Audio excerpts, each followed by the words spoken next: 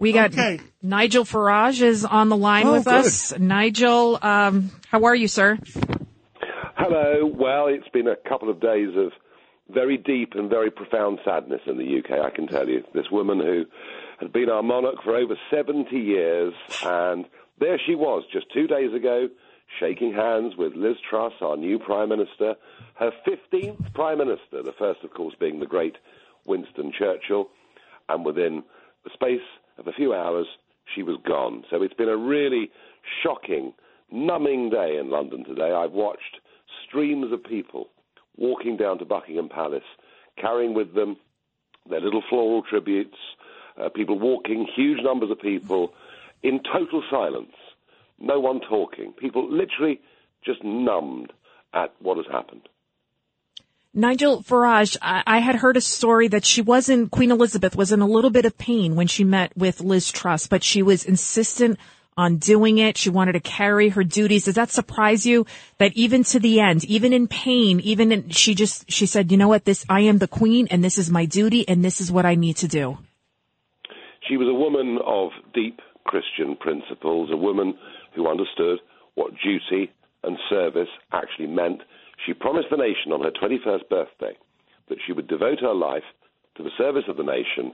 And even though, and you can tell from that final photograph, just looking at one or two very clear giveaways, you could tell that she was clearly in a very, very bad state. She managed to do it. She managed to smile. I think that photograph will linger for centuries. And people say, my goodness me, wasn't this woman just incredible? And I've been reflecting over the last couple of days. She was, without doubt, the most famous person in the world. And I think she was the most loved person in the world. She was just known as the Queen.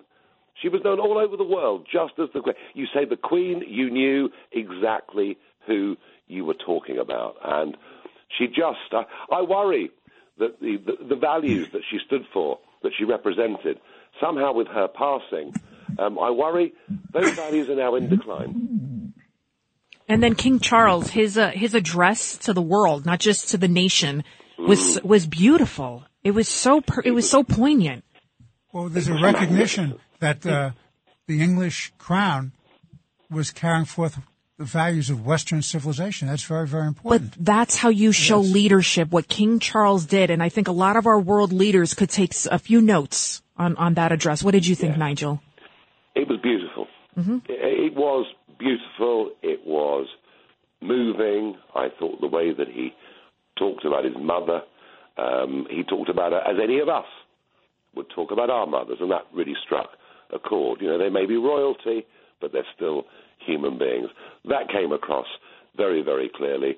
And like his mum, albeit at the age of 73, he pledged for whatever years God gives him left on this earth to do his duty. And he looked into the camera and said that, and you somehow knew that he absolutely meant it. It's so difficult, amidst all this sadness, amidst all these tears, so difficult for Charles to take this role on. But I thought tonight he made a really magnificent start. Well, Nigel Farage, tell us what else, because we're going to have to take a break in about a minute.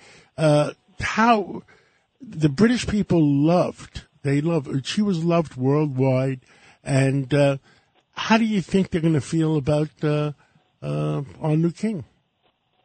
Well, our new king is a very different character to the Queen. He wears his heart very much on his sleeve. He's very much more emotional publicly than the Queen ever was. There's one just slight note of warning, and it's this. He has over the years got himself very involved in politics. The point of our head of state is that they are above the grubbiness, the bitterness, the squabbling, the division of politics.